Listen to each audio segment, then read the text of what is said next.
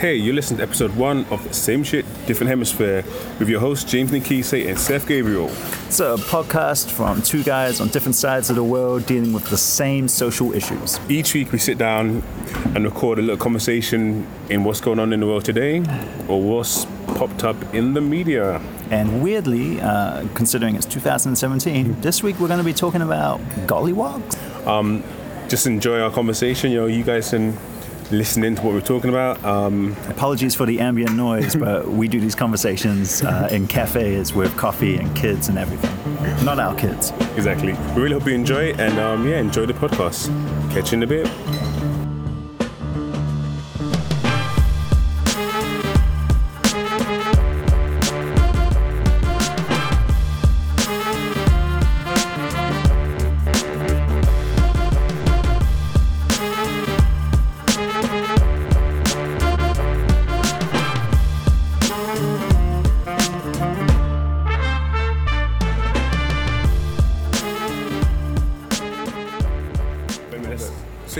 You began by saying about the whole kind of your show. I want to know more about kind of your show, kind of focus on Golliwogs stuff.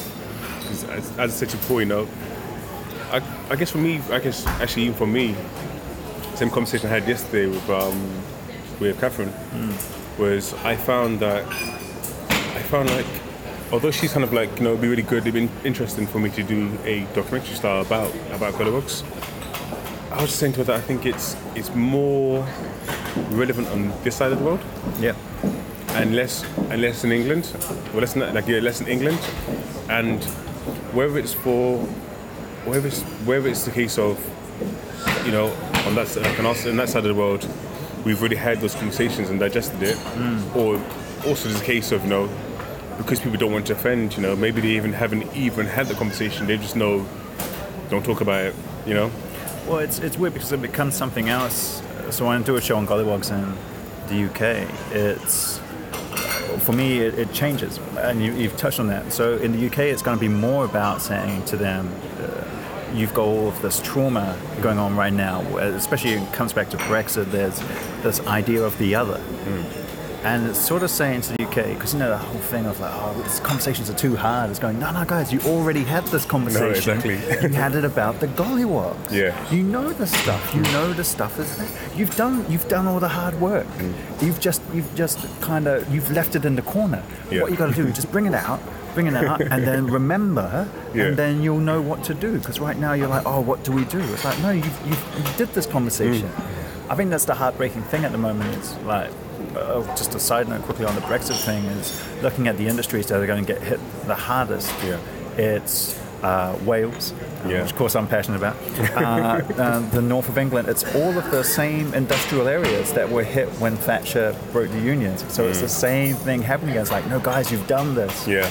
I feel that's the bigger conversation to have in England, and that's what So Gangster became when I took it over there. Was it went from being this thing on looking at how we perceive each other to actually sort of almost an anti-imperialism show. Whereas in New Zealand, as you've seen in your short time here, the conversation is actually about growing up, I'd say, to a degree, because it's very strange to me. It must be very surreal to you to know the Gollywog comes from the UK and America. It's a strange love child of the two cultures. Yeah. But they have had those conversations and gone, right, Gollywog bad. Yeah.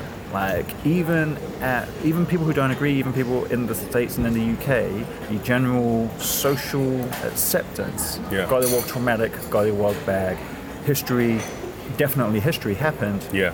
History should stay history. In New Zealand, much more, well, what did happen over there? Yeah. And it wasn't us, we can do our own thing. It's I think it's lazy. Yeah. And I think New Zealand struggles with that. Because we don't like being seen as lazy. Yeah. And we don't like being seen as regressive. No, yeah, no, hey. I guess what I find interesting for me as well is it's so even for myself, I'm trying to get used to admitting to things that I don't know. And also I'm trying to peel things back to even, when you grow up and you get so used to even kind of like blaming culture, which I think a lot of people have. We're so used to kind of you see. I haven't personally kind of like I guess it's kind of the blame culture where people tend not to see people as individuals. So it's easy to blame a whole race of people or a religion of people, and I think for a long time, since like I'm 33 now, gone 34, and I think it took me a long time to kind of grow up and peel back all that kind of like almost like teaching and brainwashing and relearning again. And one thing which I'm trying to relearn for myself is the line of feeling offended, actually genuinely feeling offended, or being taught to be offended. And it's funny because like myself growing up with Golliwogs, actually, that's the thing. Actually, I didn't grow up with Golliwogs at all. I grew up with my mum telling me about Golliwogs, knowing that Golliwogs are bad. And it doesn't take much for a black person to look at a Gollywog and just not feel, it just feels bad to us. I mean, but I'm kind of on a journey, especially after meeting you and and learning more about your show, and also actually for my first experience, actually meeting someone who, I guess my perception is for someone who's owned a Gollywog, is that they're really horrible people and horrible racists, and it kind of blew my mind to meeting someone actually firsthand, and they were genuinely so sincerely sad about their Gollywog being taken away from them. Yeah. And the fact and you knew that they didn't feel a way about it because they were talking to me about this issue. So it wasn't like we didn't have like a side conversation where she gave me like a weird look like, I'm offending you. She was kind of like, she's like looking at me as a black person, kind of like, why did they take my Gollywog from me? And I'm kind of like... And isn't it a wonderfully strange narrative that's popped up, where it is almost as though reparations versus people's childhood, like in terms of addressing equality, we've somehow ended up in a pop culture narrative where addressing racial trauma is taking away someone's childhood. Yes, and it actually has nothing to do. Like I always end up in my show saying, "Hey, if you own one, you're not a racist. If your grandmother owned one, she's not a racist." Yeah, that's not the fundamental racist part of them. And then later in the show, I go, "But the doll's racist." Yeah, you got to understand that. You got to understand the trauma it comes from. No, exactly. And even saying it to New Zealanders, they'll do this thing where they'll go, most of them don't even associate it, like they associate with the children's books. But they'll go, but was it a thing in America? And you're like, yeah. Yeah, it's a big thing. Guys, it was a thing in New Zealand. It's like it was a racial slur in New Zealand. Like, what do you mean? It's like, what do you mean? What do I mean?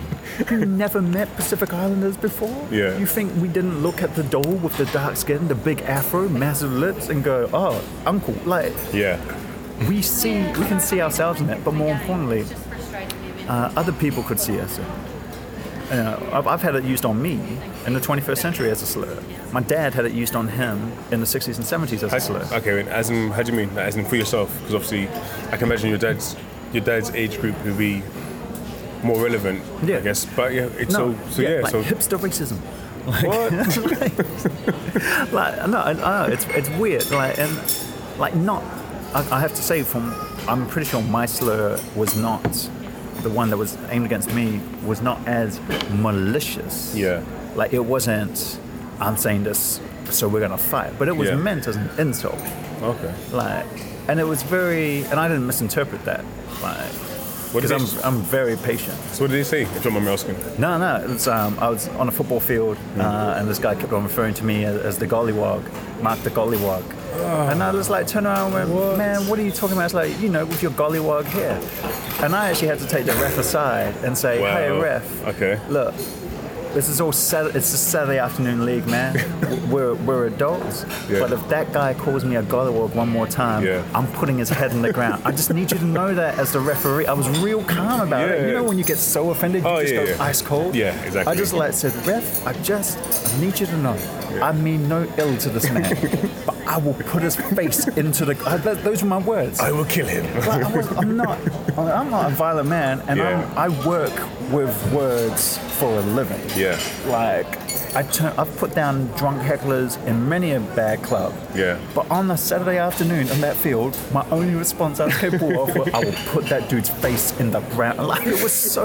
Yeah. And that was interesting, like what you're talking about offense and that. That was an interesting moment for me to go, oh, I'm capable of physical violence. And it wasn't a hard thing. It was just recurring, constant. Like, it's like 6 times in the game. And I was just like, man. That was over here? Yeah. Really? Yeah. That was in Lower Hutt. What? I was Lower like, Hutt as well? Yeah, it's not my hometown. Yeah. I was like, oh, then I started to get really worked up. Like, you're going to come into my hometown, call me a Gollywog on my home pitch. Oh, son.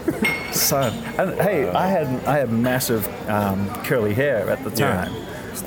Doesn't it? Well, no, not at all. But like even then, I was just damn confused. Because my dad's got the coarse hair. My dad's got the proper like Afro style. When you think of like Afro hair, my old man, I've got much more Welsh curly wavy hair. Yeah. So I was very confused. And then I was annoyed. And then I was offended. Like, it's like every time he said it escalated. Of course, yeah. Just built on. I think often that's the way with New Zealand racism. Right? Is that it's the two things that strike a chord I've found with myself and with friends from overseas, and I'm not sure how you find it. Yeah. But it's the lack of acknowledgement of trauma, and with that, the repetition of the trauma. Yeah. Okay. Because it begins to build. I think that's the danger with New Zealand and race relations. See, it's weird. See, because for me, it's okay. I think what's quite surreal for me is the fact of, I think even in London growing up, even if someone wanted to say that, I think part of racism kind of it's more subtle now. It's become more subtle now, and like I'll probably say it's more subtle within the last 5 years, 10 years. Some people, I don't think, some people kind of would say, oh no, it's been longer than that. But I think so a lot of people are just oblivious to, just the subtleties of how people treat you or how they speak to you or how they look at you. And and it's not about being paranoid. It's just that, I'm a very observant person, I'm very good at kind of, analysing, very good at reading body language. And and also even like routine. And I think for me it's kind of like, I think we have more an air of black people being seen more as intimidating. Yeah. And it's kind of it's weird because it's kind of you almost have the line of like, it's like black people either intimidating or like for myself kind of like, which is the weirdest kind of like compliment is because you are like well spoken. I can relate to that. It's the thing with Māori and Pacific people here saying. And actually my friend Raybon Khan, he's a New Zealand comedian, Chinese descent, his parents came from China. Yeah. He tells a joke about like how every Chinese person across the planet has to thank Bruce Lee because they weren't intimidating before, and then people started looking sideways going, oh, he might be it's the same thing. Like I'm like scrawny as anything compared to my cousins, but it took me a while to realize that they were looking at me. People, Caucasian people will look at me and were seeing my staunch cousin. To me, I'm the scrawny guy, but they were seeing this 6'2", chin at a 45-degree angle, water up kind of vibe. Is that like who's for us? There's I guess Timuro Morrison, Jake the Muss. Once Were Warriors archetype, the black singlet, the shoulders kind of rolling forwards, ready to get into a fight kind of aggression. Chinese Bruce Lee, like London, like as a black man, who would they see? I think they just see big black man, really. Just big black man. Yeah, and I think also, but it's like a lot of people think they're programmed. That's the worst thing, they're programmed to feel that way. So if you read the papers, and literally like day in and day out, like every day I read the papers, or even just listen to the news, and it's the language that used to be used all the time. So if a crime was committed and it was a white person, it would be male, blah blah blah, did this crime. But whenever it was a black person, it was always black male. Right. And that's when you become, and also like in the papers once again, you read the papers, and then whenever it was a black person, they'd always make sure they show a photograph of the person. Black person, this guy. Yeah. But whenever it was, just a crime or a burglary, they never really showed person like who. If it was a white person, then they would never really show them. Right. More increasingly, they've improved this in the last 5 years. They're more improving it, but you can still watch TV and you can still you can see the subtleties of, even if it's a black person who did a crime, they will make sure they find the worst picture of that person. Yeah. No matter if this guy is, a church-going guy who's been accused but not proven to be guilty. Yeah. It's never his prom photo. Yeah, it's never his church photo, Sunday at church, with his family, with his mom, and no, it's the worst thing he's done. Where, he might have got drunk once, and so. And it's that kind of stuff, I think, people almost like, it's like nightmares, isn't it? In their head, I think they build up, there's not one person, they don't see like Mike Tyson when they look at you, but, it's the big scary black man who might be the drug dealer or, the thief or the this or the that, And only in sports, it's different. A program in New Zealand, which I actually saw in the UK on late night TV, Police 10-7. It used to be called Crime Watch back when I was growing up. Yes, I remember Crime Watch. Yeah, and we had, like, the big joke was always, it's like every suspect was Maori or Pacific Island. And, like, even if they were, like, describing the detail as, like, this blonde-haired man, like, they show video clip, it's long mullet going on, and he's, like, you see the video, when it came time to describe it, here's what police are looking for. Suspect is Maori or Pacific Island. Yeah. And it just became such a cliche. We began to like play with it and subvert it. But I mean, I've been stopped and questioned by the police a few times here, which I have come to understand has less to do perhaps with my race as much as with my loner. Like, I walk around by myself a lot. That's very suspicious to New Zealanders. We're a team sports country. But I remember once, I tell the story on stage, I was coming out of a cafe in Wellington called Midnight Espresso down on Cuba Street. Oh, nice. Check it out. Yeah, and you'll see it, and it'll make the story even more funny. And there's a petrol station just around the road on Vivian Street. Yeah. And it had been robbed. Okay. I'm coming out of there, I've just finishing off a script, I think. So I'm dressed like in a blazer, waistcoat, got one of my scarves on. I got my laptop in my laptop bag. The police stopped me outside and make me stand there while they radio in my description and question me because it's just been robbed by a Maori or Pacific Islander. Okay. I don't notice until halfway through that the music's gone off in the cafe. And the cafe guys who've known me, have seen this, turn it down so they can hear everything. And they start taking notes to have my back. Yeah, oh, good. So they radio in my description. Give my height, say I'm Maori, I correct them on Samoan. Trendy guy. And it comes back and says, no, he's too small. And I just like smile and they go, thanks. And they deadpan too, thanks, continue on their search. Of course, a crime's been committed, they've got to go. Of course. The cafe guys crack up laughing, call me back in, sit me down, give me a free slice of cake and a coffee, and we just have a big laugh about it. But I'd still, like, it's an amazing thing for me that the brain goes, well, this dude in a hoodie and jeans robbed a petrol station. He's probably clever enough to run into a local cafe knowing that no one would notice if he changed clothes and came back out, fake laptop, all for a petrol station robbery. My experience of people who have committed robberies of petrol stations and whatnot is they're usually quite desperate. Usually there's not much plan behind a petrol station or a dairy robbery.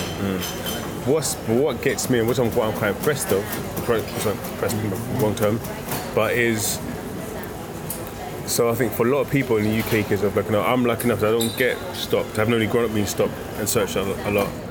But it's the fact that the people in the cafe, I can imagine in the UK, the music will go down as well, but it'll be more judging eyes watching you. Yeah, right. Which I think that in itself would escalate the situation, because if you're a guy, kind of come out your business, and all of a sudden you're getting pulled over by police, and then the people who know you're behind you, and like a lot of Londoners, they're quite nosy. Green. And they're not doing it for the right reason, take notes, they're just turning music down so they can see what's going on. Right. And I think that in itself, kind of can escalate things a lot. And the fact that you was able to be, kind of invited back, and you kind of almost like they kind of hope to diffuse the situation. Whilst for a lot of people in the UK, I don't think, when they have been stopped, there's no diffusing it. It's been escalated, police bugger off, and you're kind of just left feeling almost like you feel victimised.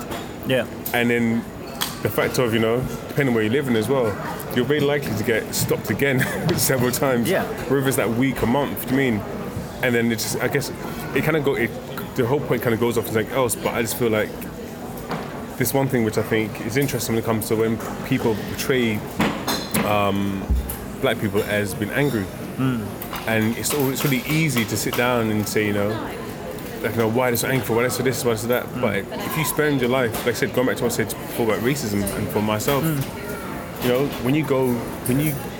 when every day of your life you walk down the road as a normal person and you start realizing the routine of people who aren't black, they tend to always look down.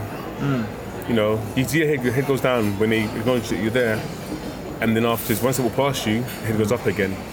It's like there comes a point where it's like when you notice enough, you do start feeling a bit, you start feeling a bit awkward. You start feeling like there's something wrong with you, And it's actually those little subtle things, or once again, I'm sure a lot of people get done here. When with puppet fiction, when we travel overseas, first time I remember I had to sit Anya down and just explain to her that she can't get angry on my behalf. Okay. It was only going to... Because, of course, there's three of us. There's Anya, there's John, there's me. Yeah. Now, John is a Caucasian guy. Yeah. Anya is Caucasian, but looks mixed race. Yeah. Well, she is mixed race, but she is mixed race of two Caucasian cultures. Yeah. And I am mixed race between Samoan and Welsh, but look pan-ethnic. Yeah. And I'm used to getting stopped. Oh, yeah. And I'm in a rhythm now. Yeah. I know the routine. I smile. I'm charming. I'm very cooperative. Yeah. All right. I'm the most docile person you'll ever meet. Yeah. A wide open stance. I know all the body technique. Hey, I am not a threat. Yeah. I think Trevor Noah talks about learning how not to be shot by the cops. Yeah. It's such an important skill. And it's like, which we know as a joke, but also an in-joke of but actually you gotta. It's like when exactly. I perform to Pacific Island crowds or black audiences in the States or the UK, and it's a real treat for me because I can finally talk about the tension. Yes. And you just see them go, oh yeah, he's talking about the tension. I go, right, the tension. Yeah. Yeah, totally. But here's the thing, I get stopped. We're going through exiting New Zealand, explosives check, and just check your case. Yep, all good. Get to another place, explosives check, Australia, explosives check. Yeah. Yep, it's cool. By the time we get over to London, Anya's furious. Social justice, she starts and I'm like, whoa, back down. You only got, this guy's just doing his job. He is just working the way he's been trained to work. Yeah. It's not on him. Yeah. Let him do his thing. It's inconvenient. Yeah. It's inconvenient. It is mildly offensive. Yeah. But it's not. This is not the picket line. No. Yeah. I know. It's like this is not where it starts. Yeah. Like I'm not Rosa Parks. Like I'm a puppeteer. Yeah. With a case full of puppet fiction gold. Like it's cool. Let's pick your fight. Pick where you fight. Mm-hmm. I mean that's become a thing. And did you find so? And was this always only you being pulled aside? That's what began to wind him up. John, being his wonderful self, dealt with it in the traditional artist manner. He went outside and had a cigarette. I rolled one for me to go. I get furious. And I go, but quietly in the corner, and that's cool, bro. That's your vibe. Yeah. Conflict's not his thing. Anya, it built up. She saw it, and it built, and she saw it, and then she was like, "I've got to say something." I'm like, no. This is not. It's not on you. And how do you think for someone who's you've travelled, so you travel quite a bit, so England, see Wales, that's where your family's from. How do you, if you had to compare your experiences on, can you compare each side of the hemisphere, how have you found more kind of race related kind of maybe oppression sounds too strong. Your experiences, have you found a lot more kind of race issues on this side of the hemisphere? And maybe how's it differed? Have you felt maybe more subtle undertones in in Europe compared to Australia potentially or New Zealand? Yeah, it's weird because with the history, it's there in Europe. It's there. But it is it's been, the fight's been going on for so long over there that it's got clever. Yeah. No. Yeah, exactly. And occasionally, my mum, bless her, she's hanging out with people in their senior years, and so she's like a spy. Yeah. So she gets stuff said to her, which is like outrageous stuff, and they don't realize like who her son or her family are. Yeah. So she's just like, okay, she'll make a little note, she'll tell me about it. You know, and it's real, and it's not, it's not malicious stuff. Yeah. Most of the time. Sometimes nowadays it's like, these people coming over here. You know, that kind of that same old story. In New Zealand, it's much stranger because it's very. It's only just under the skin. Yes. It's seething a little bit. Yeah. And it only takes a little thing for it to come out, like maybe one drink too many, or the right power quote from a politician. And Yeah. it's like, boom, it's out there. And you go, whoa, okay. It's like, there's no 5 in New Zealand racism. It's either like 2 to 3 or like 8 to 9. Bloody You know, it's, So, okay, I guess this is more of a personal question for me. I'm asking myself. So, as someone who is looking to move to New Zealand, and someone actually who's visited for quite a few times now, like, so this trip I've realised I've seen a lot more brown faces. Like, I've seen a lot more kind of African people. I've seen a lot more, obviously, Africa's continents. Like I say, I've seen a lot more people who might be potentially Somalian, Nigerian, Ghanaian. I think I've seen a handful of, 2 Caribbean people. How do you? I don't know how. If you really communicate with those kind of communities over here, and if you really heard, like, potentially their experiences. Like, do you know if you might not know this, but I guess I'm interested to find out, what's their experience like, kind of being over here and actually kind of feeling it firsthand. Because for me, I can just do one quick thing. Because I guess for me, when I first came and I watched TV, I was watching a really cheesy show called Filthy Rich, I think it's called. Really bad, really bad TV. And there's a part when one of the characters, this white character, she's like, effing black bastards.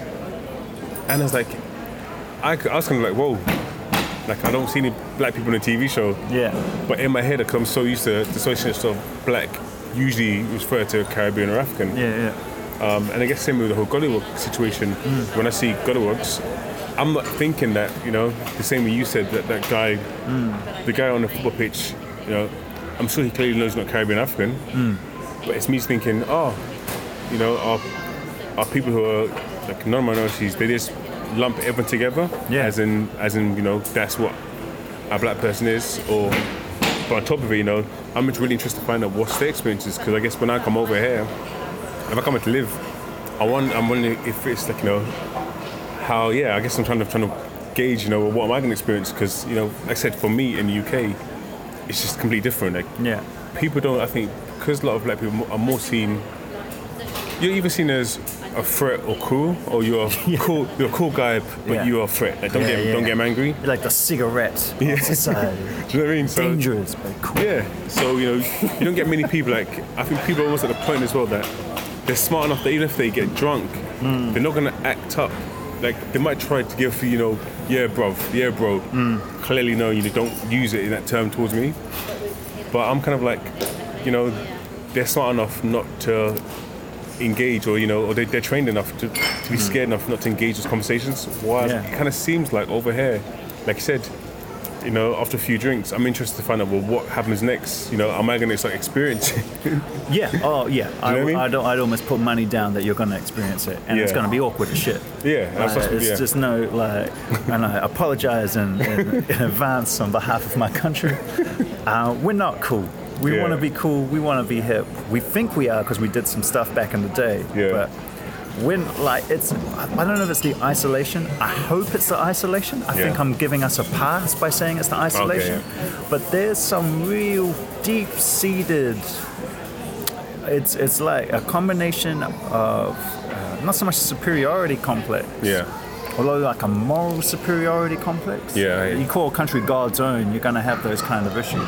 Definitely. But also in our relationship to the empires, United States, the UK, we kind of feel like we gave women the vote first, we signed a treaty, and we kind of play on that as part of our national identity, that fair play. That's why we always talk about New Zealand, fair play. So we talk heaps about like fair play is our vibe as a country, but we don't act it and we don't walk it. and we get uncomfortable when we get caught out of that. You know when you're a kid or like a teenager, and you get told off and you lash out, because you don't know how to deal with your emotions, and you feel embarrassed, and you feel angry that you're embarrassed, and you feel sad, and you just lash out. That's New Zealand on race relations in a nutshell.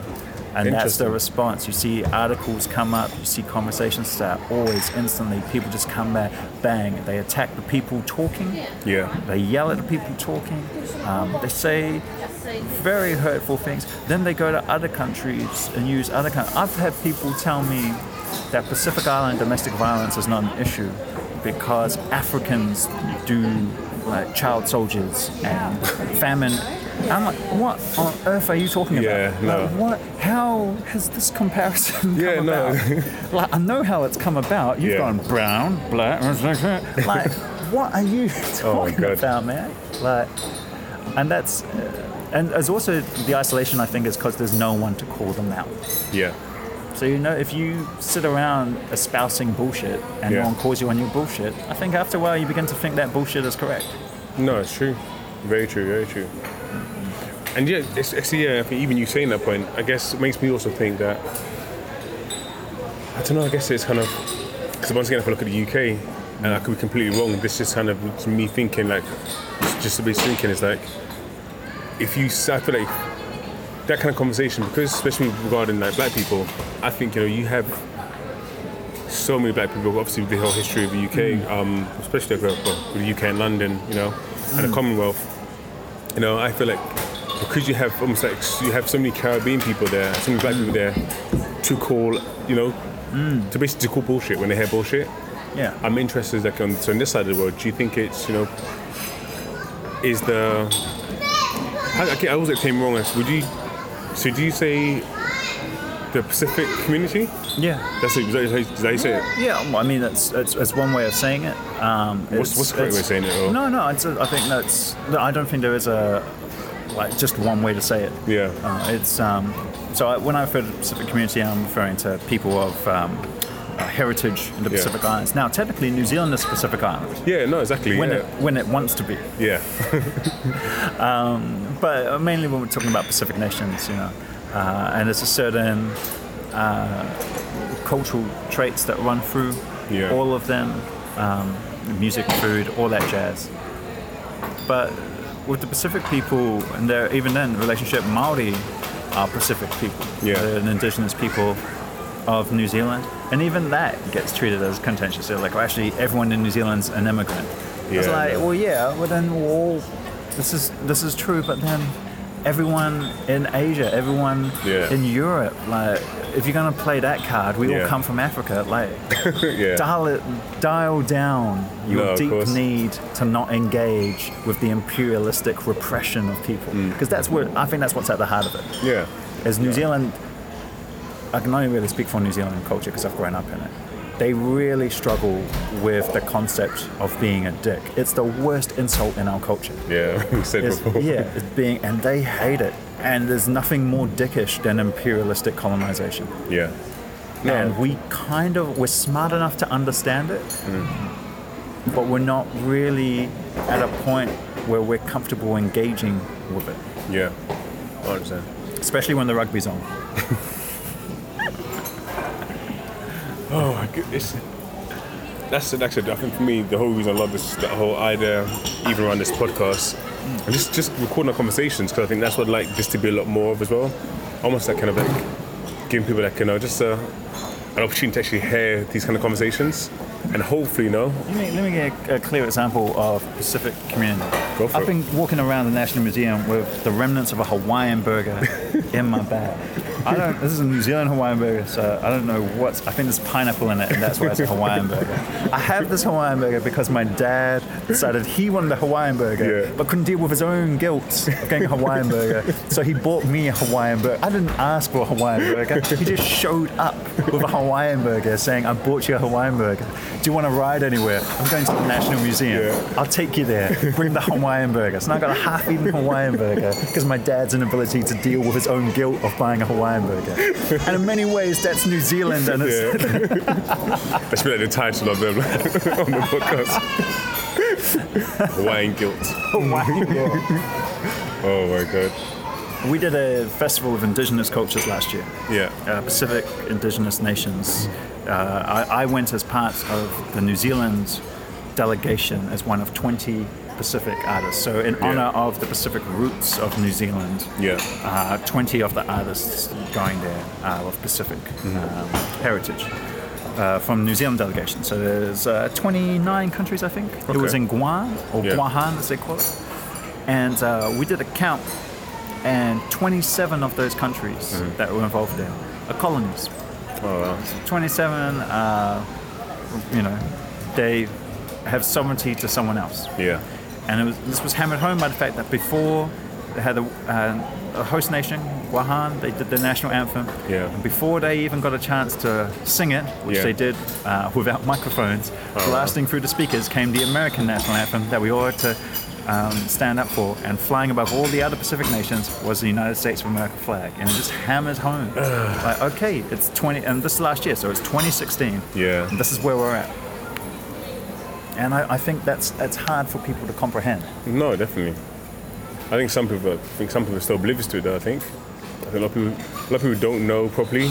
They just, I guess, the ignorance road is better for them, isn't it? No, yeah, and I think that's really correct. They don't want to know. Yeah. But they also would prefer it if you didn't call them out on the fact that they don't want to know. Of course, yeah, no, of course. Because they're comfortable, and you're making them uncomfortable by saying, "But you don't want to know," and all you're asking for is the truth. Yeah, no, just say to me that you don't care. Yeah. So no, I do care. No, no, you don't care. And that's all I want you to say. If you cared, you care, but you don't care. Yeah. I just want you to say the words, I don't care. But if you say I don't care, you're a dick. Yeah. You don't want to be a dick. Exactly. And that's so relevant in so many different topics and levels.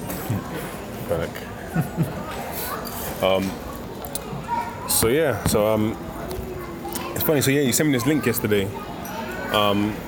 From an article from stuff called NZ, which I'm actually getting used to because I guess everything to me is .com or .uk, so it's interesting. Like I realized stuff in the UK, so as a website, is not a big thing in the UK. But I realized most of your news, I shouldn't say most of your news, but a lot of articles people share.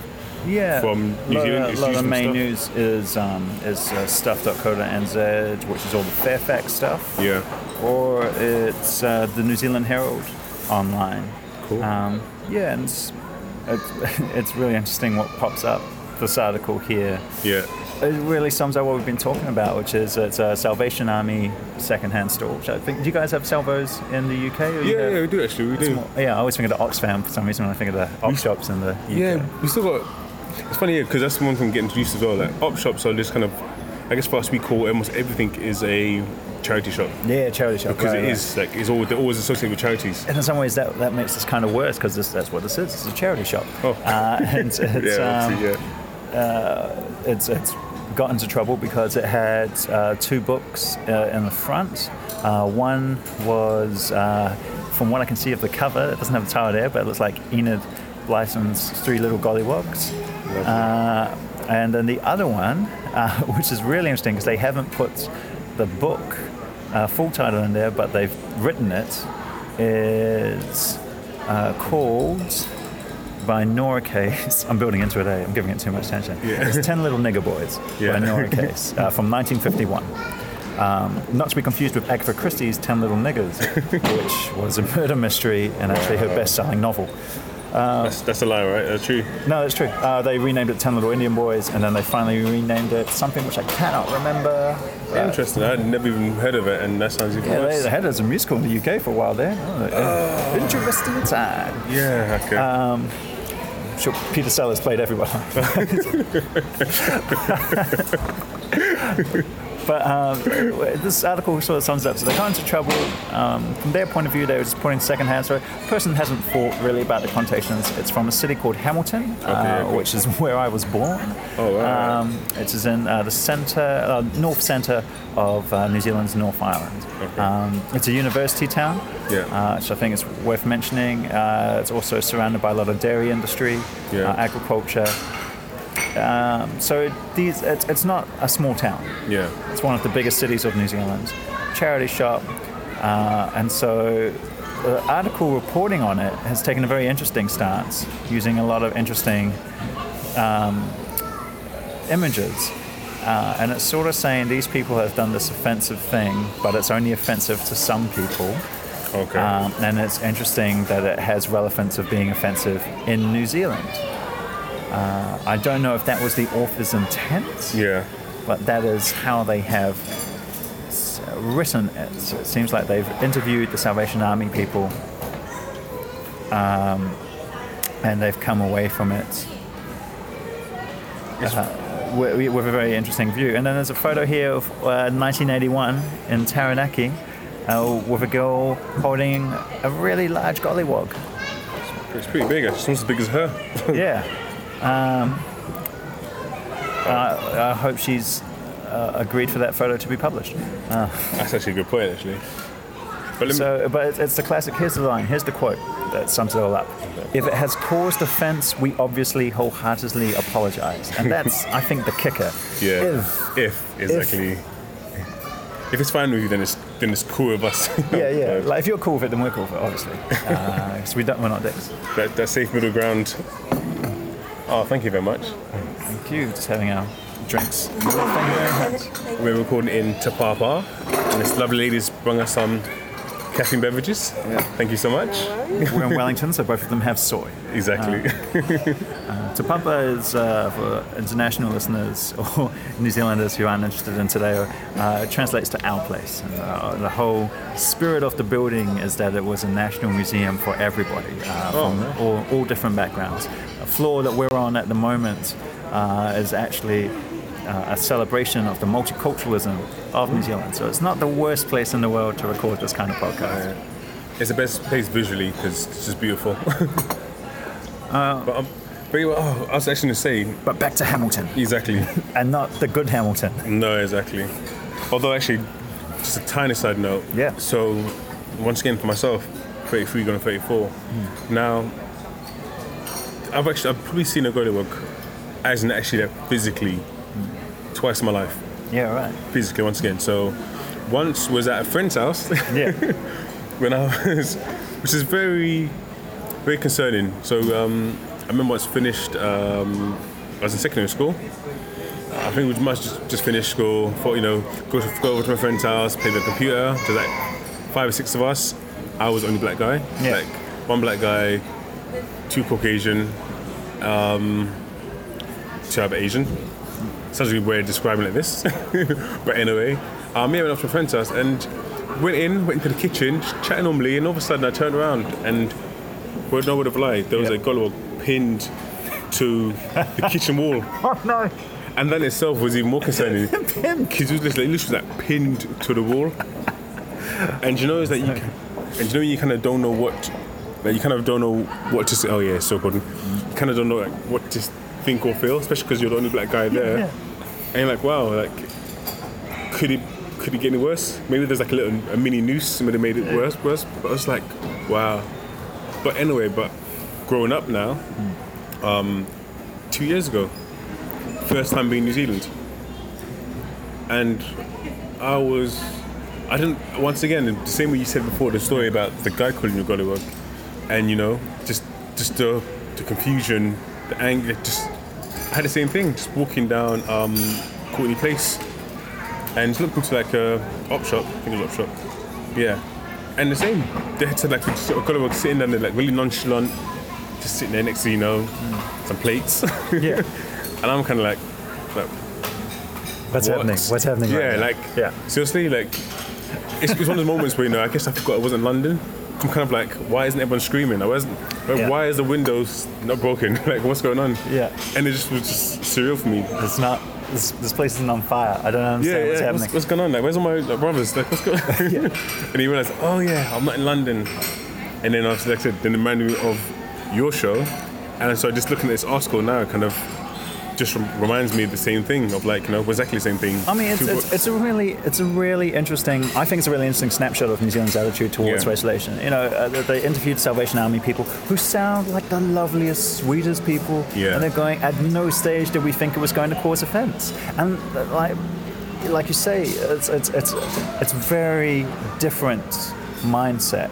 I don't think it excuses it though. I don't think you can have it both ways. I don't think you can live in an age of globalization, in an age of the internet where we are sharing, where our generation knows more collectively, and we're capable of finding out more things than any other generation, and still like have sentences like, we didn't realize that putting Golliwogs on sale was going to offend anyone. We were just, but these people who offended, why do they hate our childhood?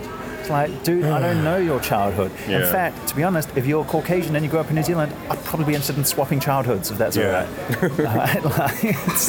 Jeez. And it's, you know, I find the article, is, it's interesting because they go and ask an academic about things like the N-word. And it was like, it's this, nigger is incredibly offensive. Some people still won't say it today. It's like, no, all people shouldn't say it today. No, exactly. Like, I'm uncomfortable saying it to a podcast. Like, no one should say it.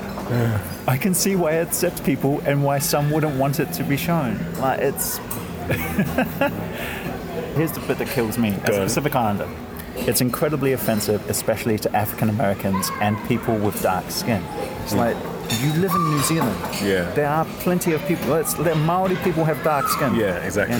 You probably only know Maori people with light skin, but they still come from dark skin. Same Pacific Islanders.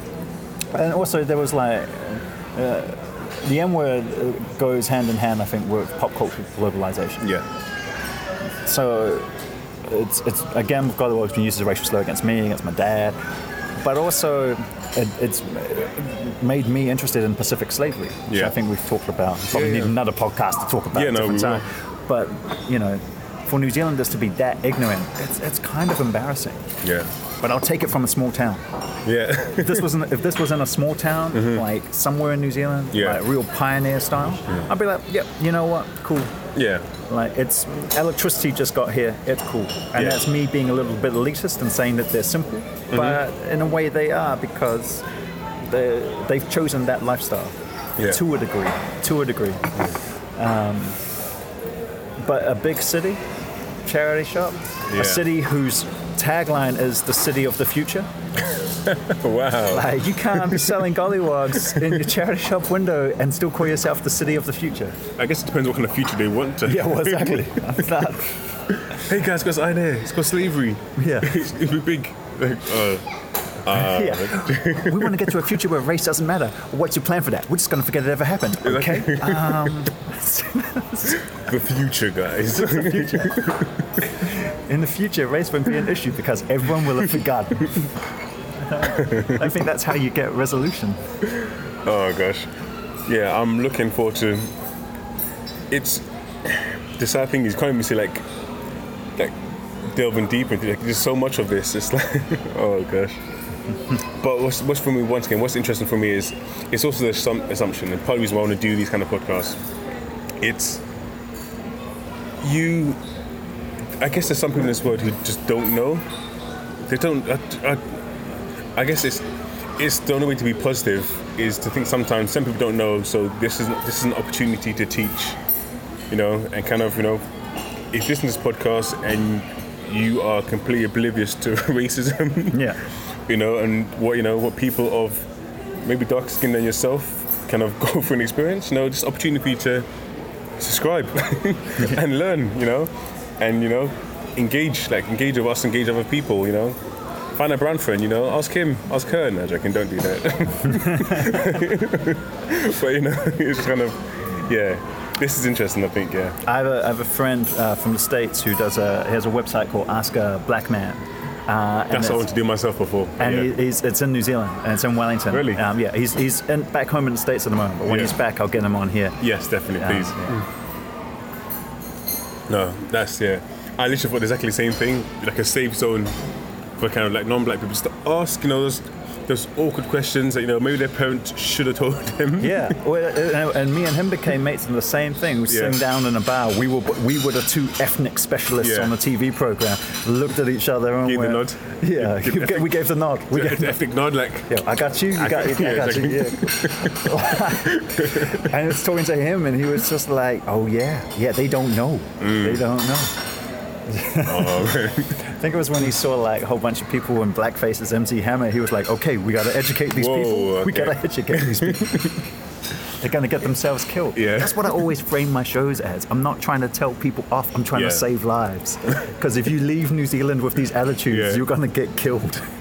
Yeah, well, I guess in the UK it's very different. And if I'm moving over here, I'm not looking forward to that moment, where, I'm put in that position where all of a sudden I'm kind of like, wow, blackface. See, the worst thing is, it'll be someone you don't expect. You'll be at a real safe place. You'll be like a house party. Yeah. A whole bunch of liberal-minded friends. Yeah. And someone will just come out of left field. And you'll be like, what?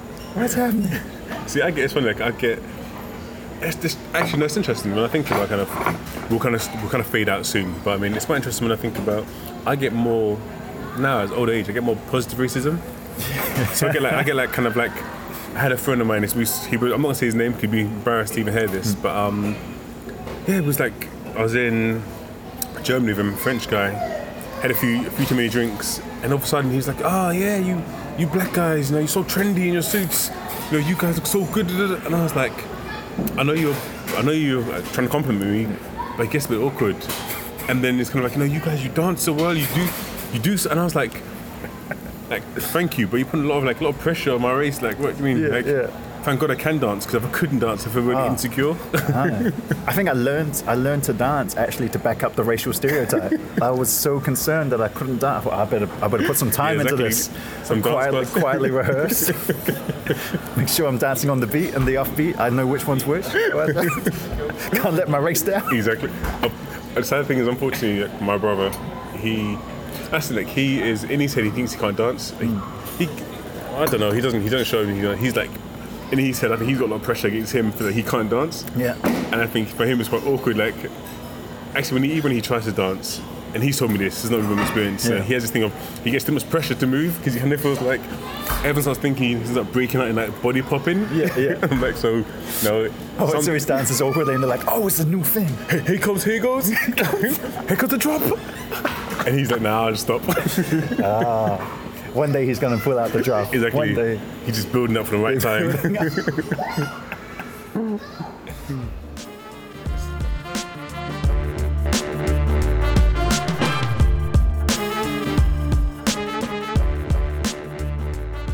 Thanks for listening, everybody. If you like what you heard, feel free to hit us up at Seth Gravel or at James Nakise, both on Twitter, and find us on Facebook otherwise as well.